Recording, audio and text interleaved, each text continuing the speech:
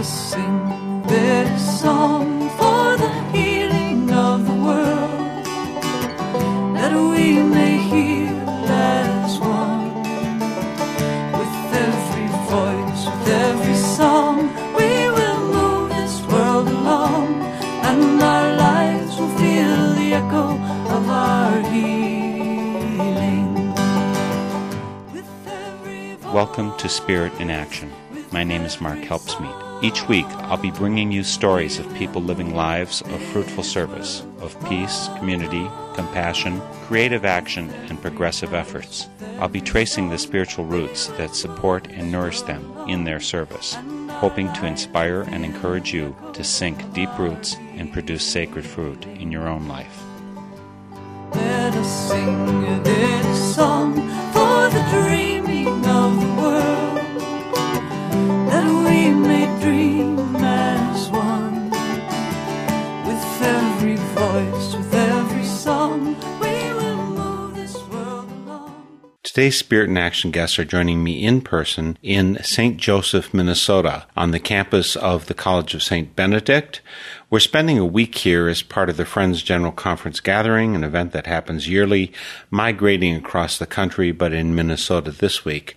There are always lots of activists and musicians as part of the 1,000-plus folks who attend, and today we'll be talking with two of them, both very involved in earth care as it plays out on the international scene.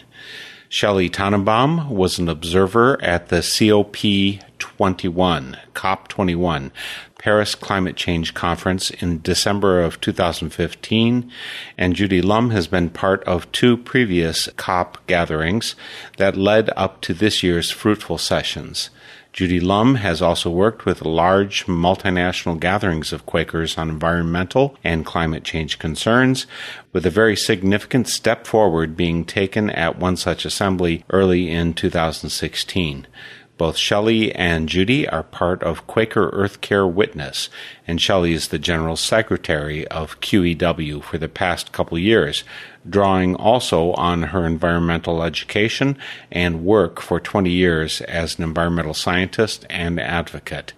We're particularly fortunate to have Judy here with us, considering that it meant that she had to leave her island home in Belize to be part of this gathering. Best to get talking to them now. I'm pleased to have here today Shelley Tannenbaum and Judy Lum. Judy, thank you so much for joining me for Spirit in Action. Thank you very much. I'm happy to be here. It's good to have you back. It was 4 years ago that I talked to you about violence in Kenya and the book that you wrote on that. People can find that out on the NorthernSpiritRadio.org website. And Shelley, thank you. This is your first time on Spirit in Action. That's correct. It's great to be here. Thank you for inviting me. And Shelley, since it's your first time here, we'll start with you. You were at Paris for the climate change talks, for the climate agreement that we've been working toward as a world. How do you feel now? I feel that it went actually a little better than we had anticipated just prior to the agreement, but it doesn't go nearly far enough. There was a lot that went on in the years leading up to the Paris Agreement, and I can say more about that if you'd like me to, that are important to note that got us to where the Paris Agreement was possible. People were talking about trying to produce an agreement for the past at least 21 years. The Conference of the Parties was COP21 because they were working for all those 2 decades plus to find an agreement.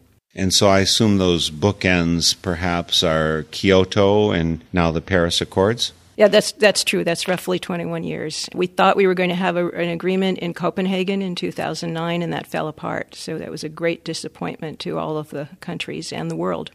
So do you have a sense of why 2009 fell apart and why December of 2015 actually something got worked out? What was the difference between those 6 years? There have been a couple of things happening, or actually lots of things happening over the last several years that I think made it possible for this agreement to happen and make it possible for all the changes we're seeing. So some of the things that have been happening prior to Paris are extremely important to note. And the first is that renewable energy has become cheaper than fossil fuels and faster to implement than nuclear power. That wasn't true 5 years ago. It's true now. Solar is something that used to have a pretty long payback period. I put solar on my roof 10 years ago. There was a 13-year payback at the time, and a lot of people thought we were crazy to spend the money to put solar on our house, to spend that much money. Now the payback is about 5 to 8 years. The price is much lower, and solar installers can't keep up with the demand. So there's a real change there. Divesting from fossil fuels is something that a couple years ago people saw it as lunacy, and now it's become reality, at least amongst the vanguard of investors.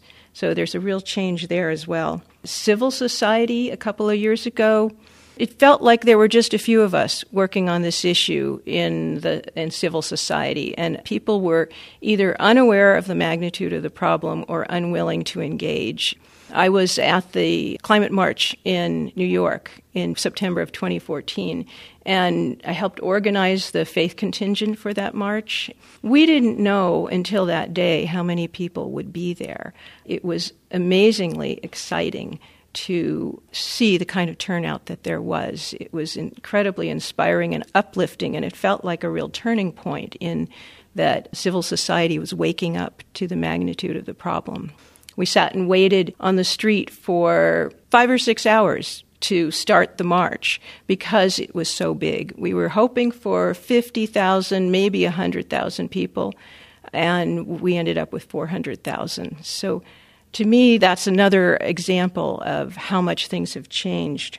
Last year, the Pope issued Laudato Si, his encyclical on climate change, and it was phenomenally moving to me to read words from the Pope that I could have written, where he talked about... Because you speak whatever, you speak Latin, that's what it is. No, but it just, the words that are on my heart, I never expected the Pope to be saying those words about how we need to be living in a different relationship with the natural world and how much we need to consider equity when we do any of the kind of work we do in the world. And it was beautiful to see, unexpected, and I think people of faith paid a lot of attention. He wasn't alone. Most of the leaders of major religions, Bartholomew of the Greek Orthodox Church has said similar words. If you go across the board, most of the major religions are coming out with similar kinds of statements. And that didn't happen 4 or 5 years ago. That's relatively new.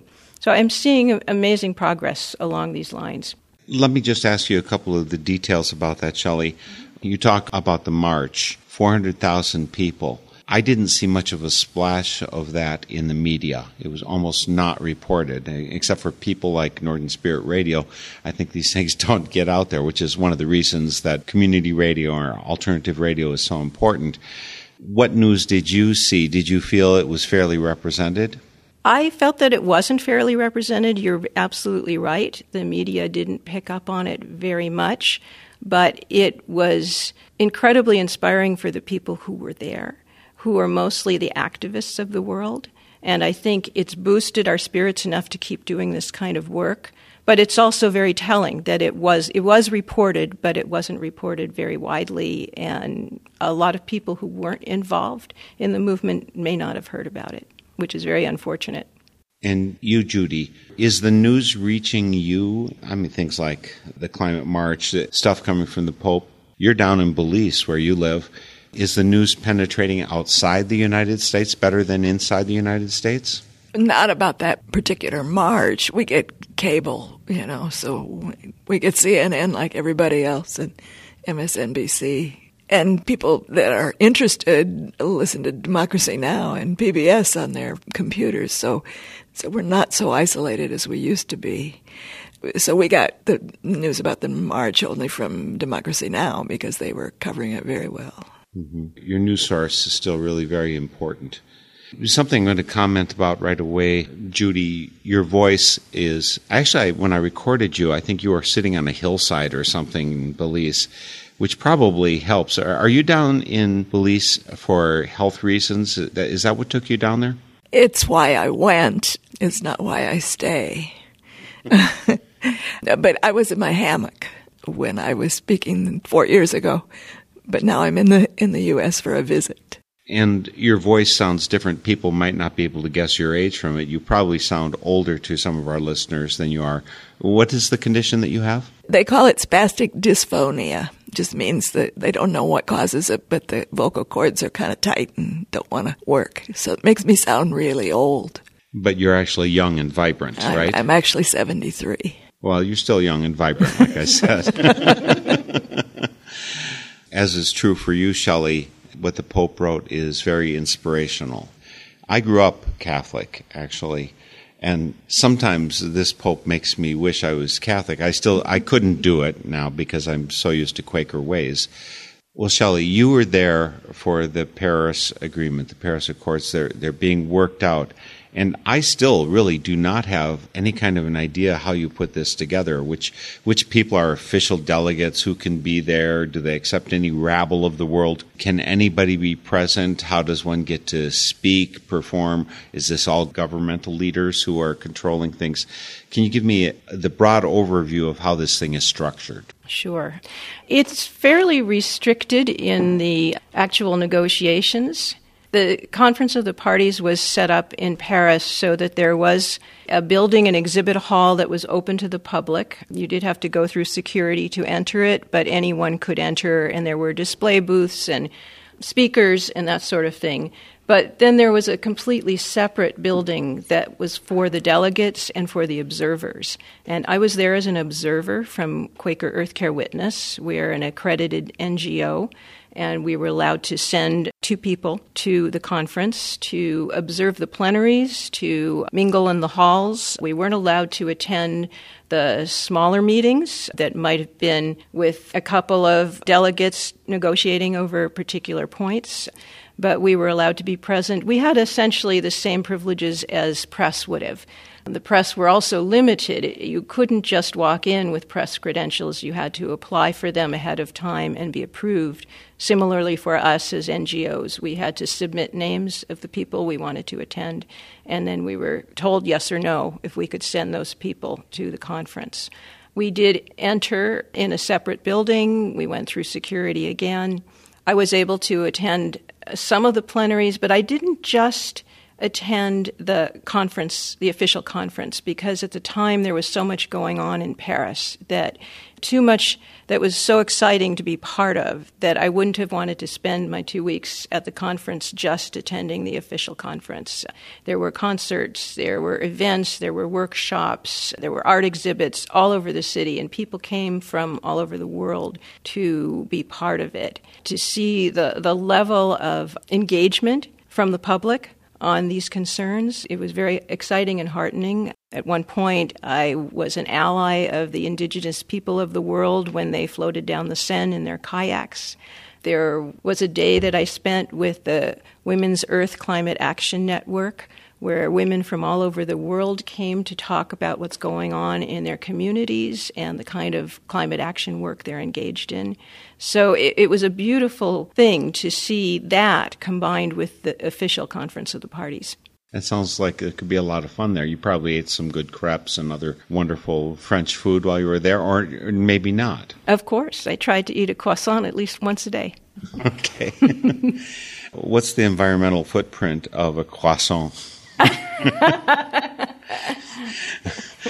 I do wonder about such things occasionally. It doesn't necessarily stop me. It's probably less than a hamburger. Well, since I'm a vegetarian, it's kind of easy to do that.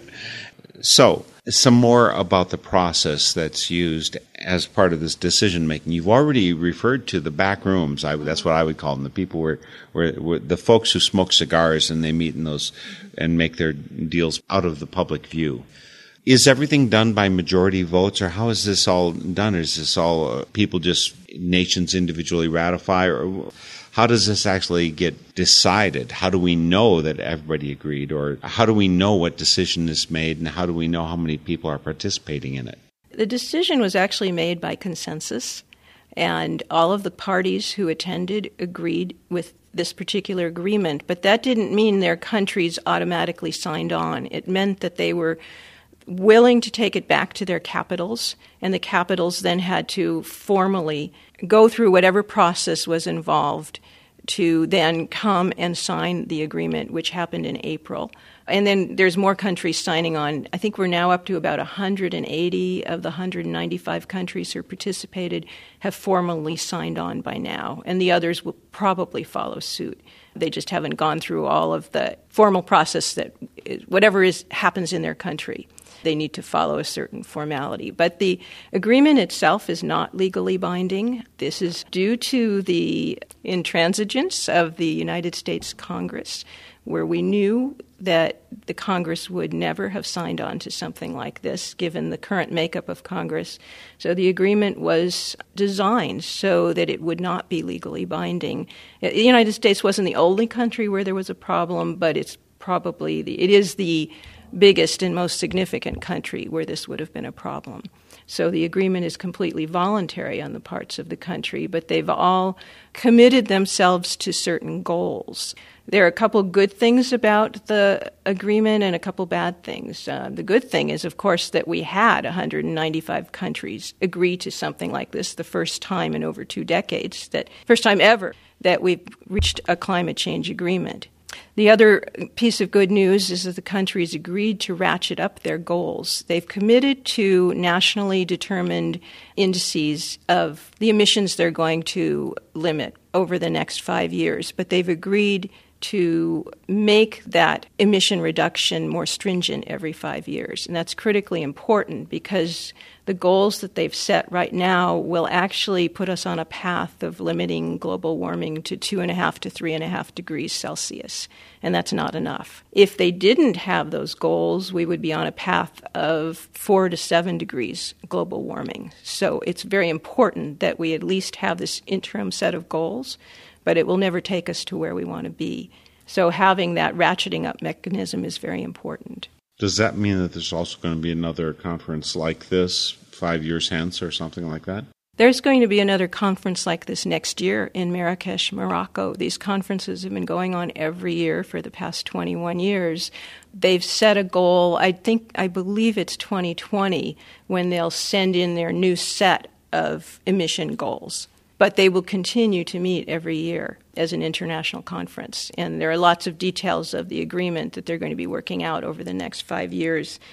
One of the things that was extremely important about the conference was when we went into the conference, people were hoping that the goal of limiting global warming to 2 degrees C would be part of the agreement. The IPCC, the Intergovernmental Panel on Climate Change, was asking for that. James Hansen, the climatologist, was asking for that. 350.org was asking for that. We ended up much better. We ended up with an agreement that put out at least as an aspirational goal to limit global warming to 1.5 degrees C. And the reason that came about was that the island nations knew if we didn't aim for that limit to global warming, they would literally be sunk. They are losing ground rapidly. Judy, I'm sure, can tell us more about that. I think she's currently living at 3 feet above sea level and on her island. While I was there, I heard the representative from Santa Lucia, an island in the Caribbean, who is speaking on behalf of all of the island nations, say that, and he had great emotion in his voice when he said this. He said he felt like it was the first conference of the parties, the first COP, where the island nations had both been heard and action had been taken. So it's wonderful to see that that goal is there. We don't have the commitments to meeting it yet, however. When you say we don't have the commitments, that means that the nations haven't signed on, done their promise, or what do you mean by that? What I mean by that is that the commitments that the nations have made so far will actually take us to 2.5 to 3.5 degrees C. So they have to actually, within the next 5 years, find a way to make their commitment even stronger so that we have any hope of getting to 1.5 or limiting warming to 1.5 degrees C. Can you give me a little bit more feel of what it was like on the ground in Paris in the sessions? Is this where world leaders get up and speechify, or impassioned cries here and someone saying, well, we need to be reasonable? What kind of discussion goes on there? Actually, the first day, that's exactly what happened. I didn't even stay for it because I knew that's all it would be. It was the day for the heads of state to come and speak, and that's exactly what they did. They all gave these lofty speeches, but you knew that that wasn't where the negotiating was going on. However, it was important to have the heads of state come there, state publicly that they're hoping for a very strong agreement. So even though it was predictable and we all knew that that wasn't where the real negotiating was going to happen, it was still an important part of the conference. And then they leave it to their head of their delegation. In the United States case, it was Secretary Kerry. Secretary Kerry was there for most of the conference. There was also a head of the delegation. So the details of it get worked out not in public, I would say, though there's a certain amount that happens in the large plenaries as well. And some of the important part is when they state their overall goals, and then you can continue to bring that back to them, as this is what you said you were hoping for. We're going to move to speak to Judy Lum pretty soon, but first I have a couple more questions for you, Shelley. You have an important role with the organization called Quaker Earth Care Witness, yet you were there as an observer. And I'm going to be talking about this small subset of the population of the globe, a tiny subset, which is called Quaker. But I'm going to use this as an example of what's happening in the wider world, in particular people of faith, how they're addressing one of the great crises of our generations. So my question is, how many Quakers were there? You're there as an observer. Were there those inside the rooms as participants, or are all the Quakers just observers? As far as I know, all the Quakers were observers. I was there as part of Quaker Earth Care Witness with another colleague from QEW. Quaker United Nations office, working out of Geneva, has been following climate change issues for the last several years, and they follow this issue very closely, and they sent 3 people there. And there were a few other people from a smattering of other organizations. So we were really just a handful of Quakers who were there observing. Did that feel like a significant drop in the bucket or not? I'm not sure how massive this is. Was this like being at Super Bowl, just dwarfed amongst all the people in the seats? You know, what I don't know is how many people were actually at the COP compared to people who came to Paris for this, so I don't know how to answer your question. It did feel like we were a fairly small number. But what I could say in answer to your question is we work as allies with a lot of other faith organizations and a lot of other NGOs in working towards policies that will work both at the international, national, and local levels. So it didn't feel like we were this lone voice there. We had many other colleagues there, people we work with day to day, month to month. It felt like we were part of a coalition of faith-based community working on these concerns. Within the building, when you're observing things, are you organized by country or by denomination or by organizational structure? I'm not sure. Who were you sitting with when you were there? Physically, who were you sitting with? There wasn't any kind of organization like that. Just wander in and find a bleacher seat? Yes. Judy's actually been to COP as well. Yes. Yeah, I can answer that. Well, Judy Lum, we haven't been talking to you very much. You've been to this kind of thing before. What's been your experience of it? Who have you been there with? What's been the physical layout? I went when it was in Cancun in 2010, and then I went to Durban, South Africa in 2011. I was fascinated with the process. Each of the rooms is set up where the delegations, the parties, are in the front of the room. And they each have a microphone and a button to push if they want to speak.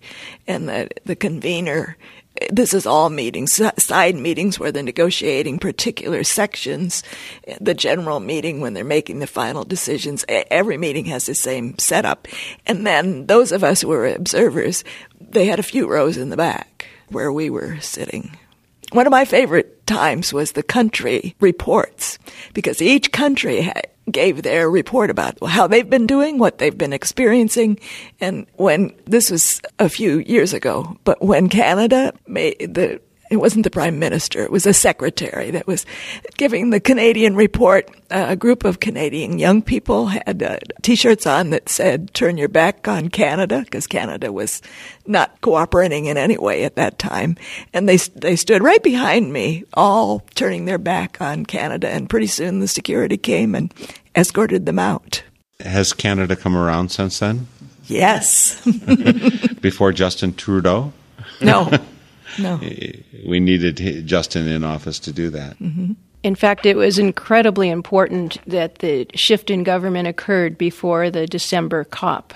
If you know anything about the Harper government, they were essentially climate deniers, and they didn't want to have anything to do with this agreement. When Trudeau was elected just a few weeks before the beginning of the conference, which was November 30th to December 15th, he appointed Catherine McKenna, his environment minister, to participate in the conference, and she was instrumental in helping to make it happen. So, with that one change in government, it was incredibly significant that happened and extremely helpful. One little detail that we can miss. At the United Nations, when people speak, I think everything's translated. People have on headsets. What language was this happening in? Was there translations going on? Or is it all of this polyglot of languages going around? It is a polyglot of languages, but the president of the COP was Laurent Fabius from France. He's their environment minister, I believe. And he spoke in French deliberately. At one point, he got so excited. He speaks incredibly good English. And at one point, he was so excited about what was happening, he started speaking in English, because I believe when he's not in the public eye, people will understand him more if he speaks English. And he started speaking in English, and then he immediately corrected himself and said, in French, I am French, and I need to be proceeding in French. But everybody is given a set of headphones, and you can choose amongst the 5 UN languages which one, and it's an immediate, simultaneous translation. That sounds pretty incredible. It was. It was incredible. It was the first time I had attended one of these UN conferences, and it was quite amazing to sit there listening to seeing the person speaking and then hearing in your ear what they're saying. It sounds like, Judy, that you've been involved with this number of years. You've been to the yearly meetings of this group, the COP 15, 16, 17, 18, I don't know how many years. Do you have some sense that observers, and particularly the Quaker observers, have in actually making a difference in the outcome? Well, a few years ago, the Quaker United Nations organization decided they really needed to work with climate change. And because Quaker Earth Care Witness already was certified, we set up their credentials to come in through Quaker Earth Care Witness the first time they went, and then I guess they've got their own credentials now. But what the Quaker UN organization does is they work by quiet diplomacy. They have areas, for various different issues that come up. They invite people to private dinners, negotiators, and that's what they did with this beginning really just about 3 years ago in 2013. They began having dinners on climate change and inviting the negotiators. Now, because I live in a very small country, I know the negotiator for Belize that's been there from the beginning of the negotiations. And I connected him. I sent an email and said, you should meet each other. I connected him with the Quaker ones that were doing the quiet diplomacy. Then after the whole Paris thing happened and there was an agreement and everybody was ecstatic, and Belize, he was on the news, and so I just sent him an email and said thanks. And he wrote back and said, well, thank you so much for connecting me with the QNO people, because I think that quiet diplomacy, those dinners, really did make a difference in the outcome.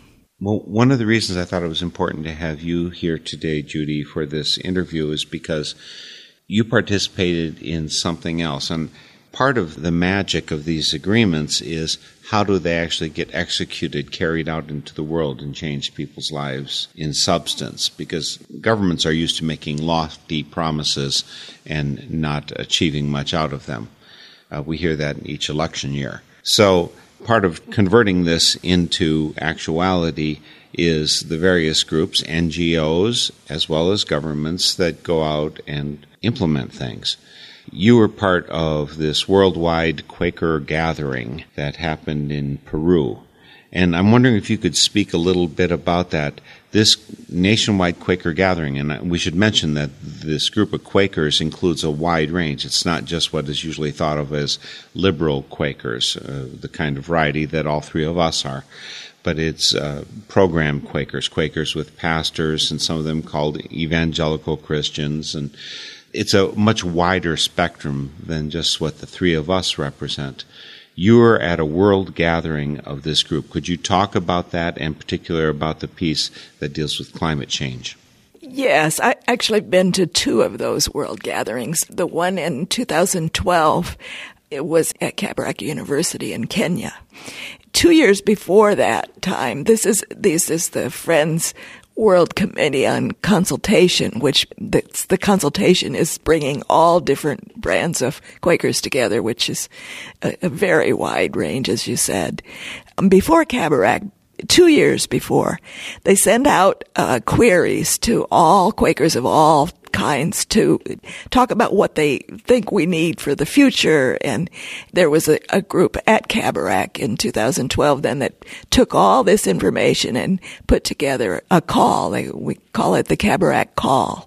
And it's a very, very well stated document and represents input from every corner. And there are Quakers all over the world, and most of the ones in far-flung places like India and Kenya and Central America and South America have all started from evangelical Quakers who have gone out. Some in Kenya was in the 1890s, and in Central America in the 1920s. So they tend to be evangelical because there were evangelical Quakers that started them. And to have such a broad group come up with a statement that's very clear that it's our obligation to care for the earth, to care for God's creation, and what are we going to do about it? It was a pretty miraculous time. Having been present for two of those worldwide conferences of Quakers, and again, I'm looking at this as just a microcosm of the various faiths on the globe. Can you picture then maybe a wide spectrum gathering of Baptists or a wide spectrum gathering of evangelical Christian churches, Pentecostal churches? Can you imagine them doing a similar process? Is this in any way positively predicting that there's possibilities for people to come together? Do you have any sense of that at all, Judy? I can't speak for experience with other denominations, but I hope that it's a model. And as you know, Quakers work from the grassroots up without authority. So that's why the Kabarak Call was so significant, because it came from the grassroots. Maybe you should spell that out a little bit. When you say from the grassroots up without authority, what are you actually saying about how we organize? Because a lot of people won't understand because they're used to the Pope says, and it comes down from that way. Well, the Religious Society of Friends is non-creedal, which means there's not some set of words that everybody has to say that they all agree to. And the organization there's no authority. It's, what do they say? Priesthood of all believers. And so all decisions are made actually beyond consensus, a sense of the meeting. Everyone has to agree to a decision.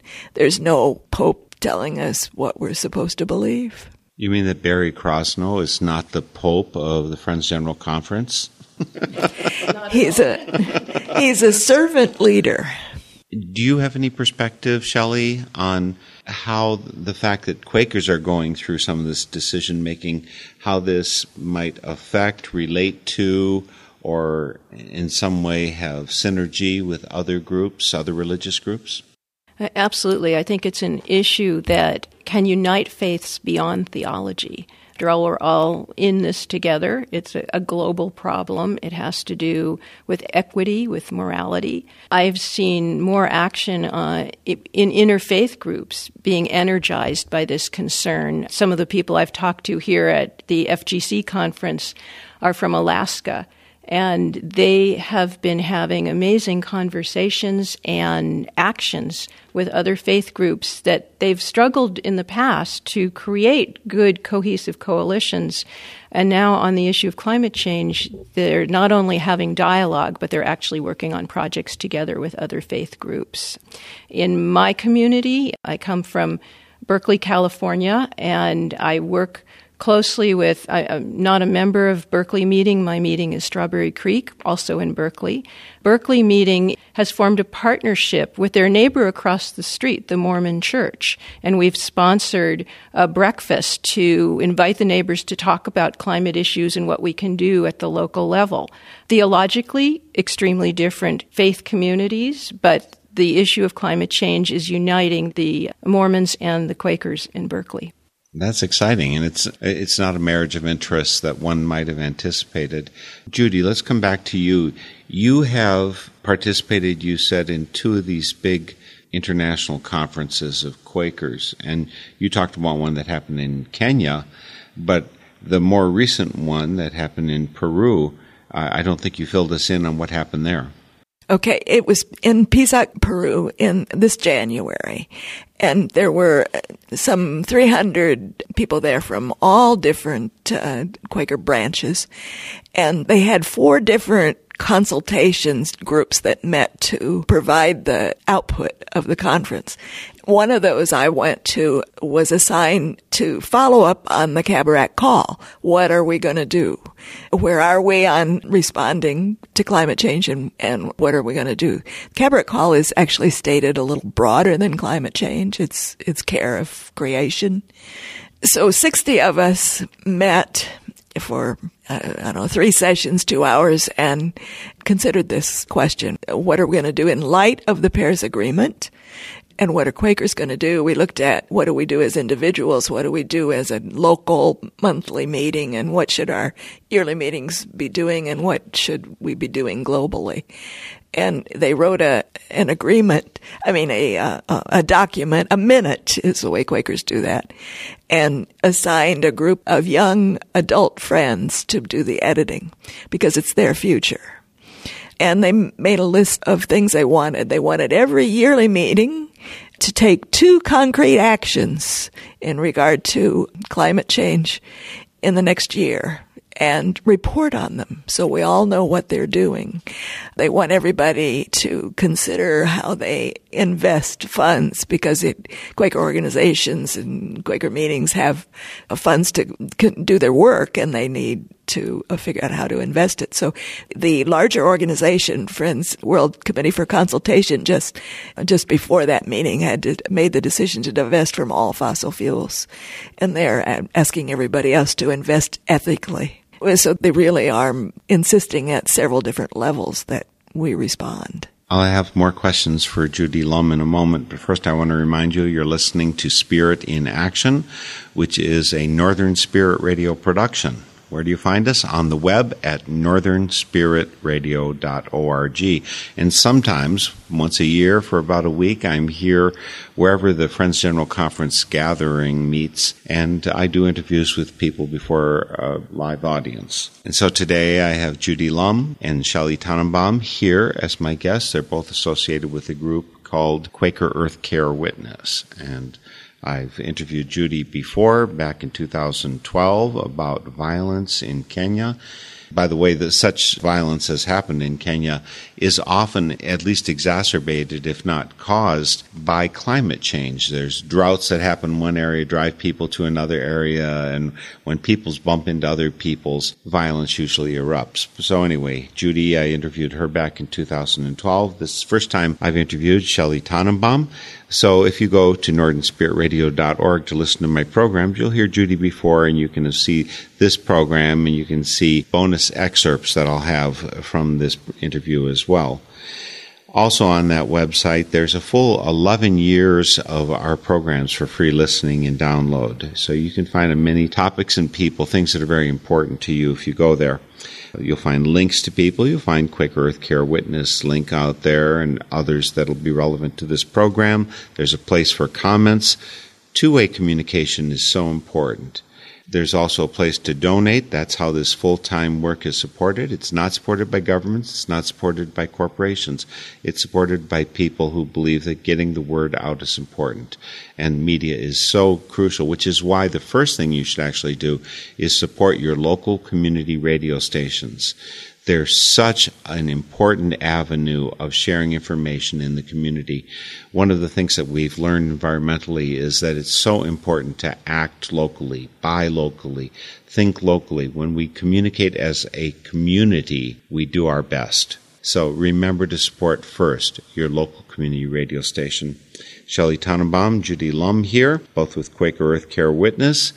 Judy has been a long-time participant of the processes, of the COP processes, the people working together for global climate change agreements.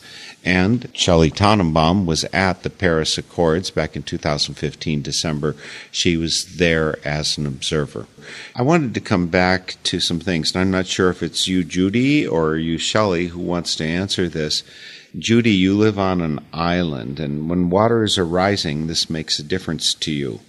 And I heard at the conferences, like at Paris, the island nations have a driving concern. This is their life, their existence that's being threatened by global climate change, the warming of the planet. Are there other primary groups pushing? Where is the force coming from? I mean, all of us should be concerned for the massive destruction that maybe is 10, 20, 30 years in the future. A lot of it's happening right now with global storms, the climate chaos that's already happening. But still, a lot of people are not on board. Who is on board? Who's pushing for this? Where is the concern coming from? Shelley? Certainly, the concern that we're seeing from the island nations is because they are being impacted immediately right now. Some of them are already severely impacted. Climate change is a difficult issue for people to focus on, first of all, because it's just so scary that a lot of people want to run away and hide. They don't really want to hear more about it. But second, it's an issue where what we are doing today will impact us for the next 4 decades. The greenhouse gas emissions we're putting out in the air today will be around for the next 40 years. So we need to act on things today, but we're not going to see the consequences for 40 years. And it makes it a very challenging issue to work on for that reason. We are seeing more and more impacts happening in temperate zones, such as Superstorm Sandy, woke up people in the New York and New Jersey area. But people who are at the poles, who are at the equator, they are much more vulnerable, and the impacts they're going to see are much more severe. So it's such a challenging concern because the impacts are going to be global and they're going to be devastating, yet we're not seeing the extent of the devastation today. We're seeing little bits of it. We're seeing Superstorm Sandy. We're seeing Typhoon Haiyan in the Philippines. Those kinds of storms are going to happen more and more frequently. I can speak from the point of view of Belize. I live on an island that probably my floor is maybe 6 or 8 feet above sea level. In the 1990s, we began to see some erosion on the beach right in front of where I live. That probably wasn't climate change. There was an airstrip that was built, and it caused some differences in water flow and circulation, which is probably what caused the original.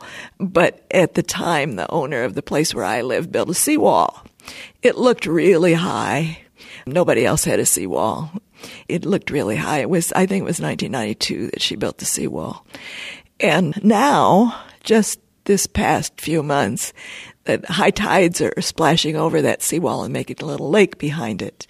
And the people next door that just built a seawall, theirs is a foot higher than the one where I live. So we're actually seeing sea level rise. And it's different in different places, and Belize is one of the places where it's higher than the global average.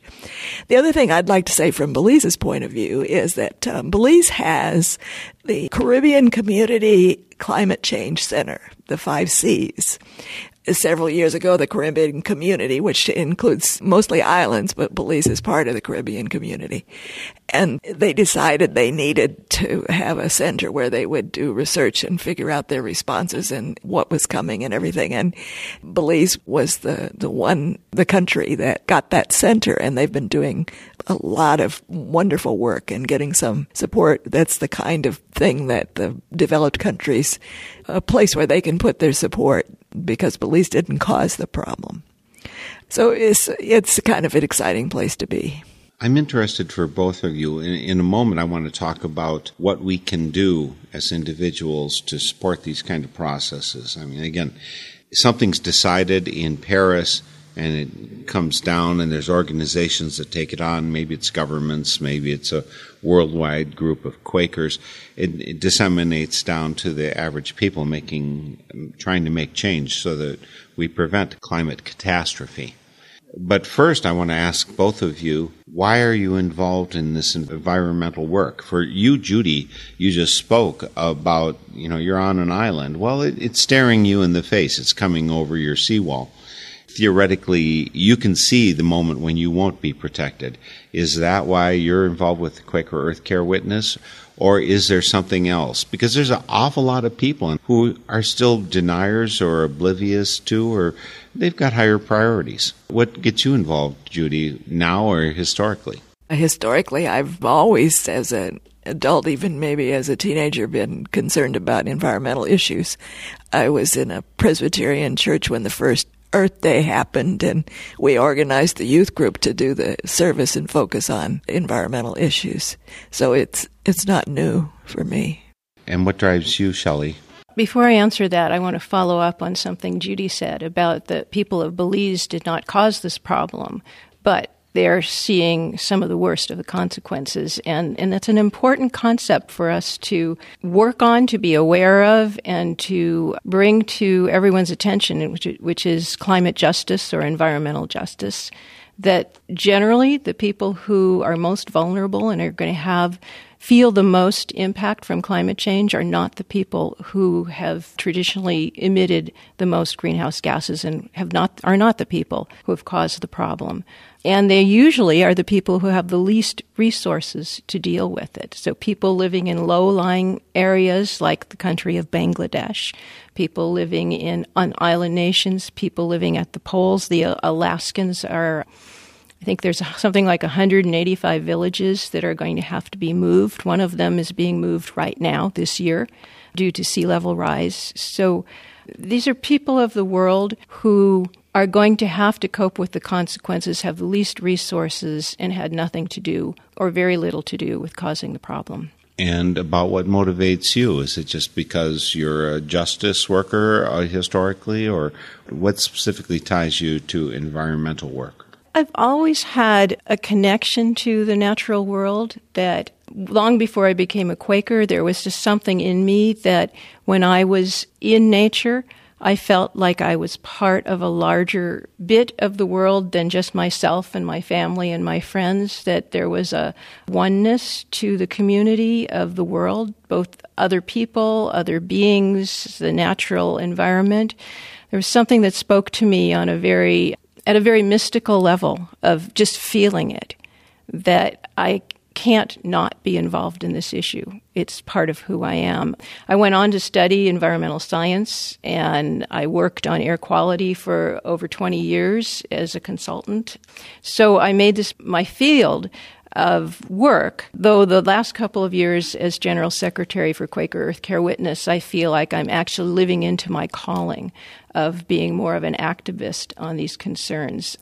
It's hard to explain. It's just that for me, it's almost like a matter of faith. This is who I am, and I can't not work on these concerns. But as a scientist, I understand the significance of the little piece of climate change that we're seeing now, what that's going to mean for the very near future, and how it's going to swamp every other concern that I care about when it comes to war and peace issues, when it comes to equity issues, when it comes to biodiversity issues, they're all going to be swamped by what we're about to see with climate change. And we have a chance to turn what's going to be a very bad situation to keep it from becoming total catastrophe. And that's what I'm hoping we can do.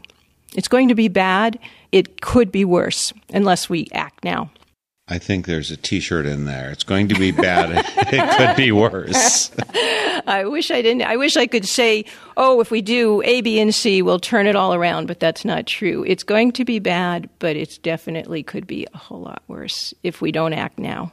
Well, I'd like to have your statement then about how optimistic you do or don't feel. Because it's pretty hard. I mean, some people say, we're going to die anyway, so, eat, drink, and be merry. Tomorrow we die, right? That's evidently not your perspective. And so how optimistic are you, particularly in light of what happened in Paris? I don't want to think about it in probabilities. I think of it more as, even if we have a 10% chance of turning things around, how could we not try? Because there is a chance that we can turn things around. I feel like we as individuals, as long as we are able, are called to make the world a better place. So for me, it's just a natural that this is what we need to do. This is what I need to do. I see a great deal of possibility for what we can be doing. I tell people in a snapshot, the science is getting scarier. The more we know about climate change, the worse it sounds. But the technology is getting way, way better. That just about every day you hear about innovations of electric cars or solar and wind power and how we can get all our energy from renewables, or how we're learning to live a life that doesn't involve so much energy, that we can gain satisfaction and value in our lives without the crazy pace that we are currently involved in. So I see a technological path, and I see a growing sense of community that we want to get there. And I see a growing sense politically, especially with the Paris Agreement, that the countries are committed to moving along that path. The question is, how fast are we going to do it? And what about you, Judy? Living with the shore in front of you rising, are you optimistic? Are you mainly fearful? What's your outlook for the future? I'm not particularly optimistic, but I tend to be optimistic in general. I just feel that we have to do what we can. And even if it ends up being a totally lost cause, I still have to do it. I still have to work at doing whatever I can. Well, you heard it, folks, both from Shelley Tannenbaum and Judy Lum. We've got to do it. It's our calling. Even if it's a 10% chance that we're going to survive, are we going to lie down, or are we going to get up and put our shoulders to the wheel? So whether it's 10% or whether it's 60% or whether it's 3%, we don't know. It's really hard to figure these things out. It's daunting in any case. And even if it was the most daunting, if it was 10%, if it was 2%, we still have to do the work that we've got to do. So we've been talking to two people, both Shelley and Judy, who are putting their shoulders to the wheel. Shelley was at the Paris agreements in December of 2015. Judy's been participating there regularly, and one little sign of hope is what a worldwide gathering of Quakers said about the imperative to move forward. The kind of struggle that's going to be difficult for all of the people of the world to step into. But each group that makes this change and then follows through, there's one greater ray of hope for the future. So I appreciate both the work that you're both doing for Quaker Earth Care Witness, that you're doing for the world by being part of the COP 15 and 16 and COP 21, all of this machinery of the world that's going to get us in a sane direction. So thank you so much for doing that, and thank you for taking your time at this busy conference, the Friends General Conference, where we're meeting, to spend this time with me here today. Thank you so much, Judy. Thank you. And Shelley, thank you for joining me for the first time, but I'm sure there's more in the future. Thanks so much for your work. Thanks, Mark. It was great to be here. Today's guests for Spirit in Action have been Shelley Tannenbaum and Judy Lum. I've got multiple links on the northernspiritradio.org website for this program. Among them, there's one to Quaker Earth Care Witness. Find it at quakerearthcare.org. And you can find a lot more about Judy and her work at judylumb.com. That's JUDYLUMB.com. Thanks to Andrew Jansen for production assistance today, and we'll see you next week for Spirit in Action. The theme music for this program is Turning of the World, performed by Sarah Thompson. This Spirit in Action program is an effort of Northern Spirit Radio.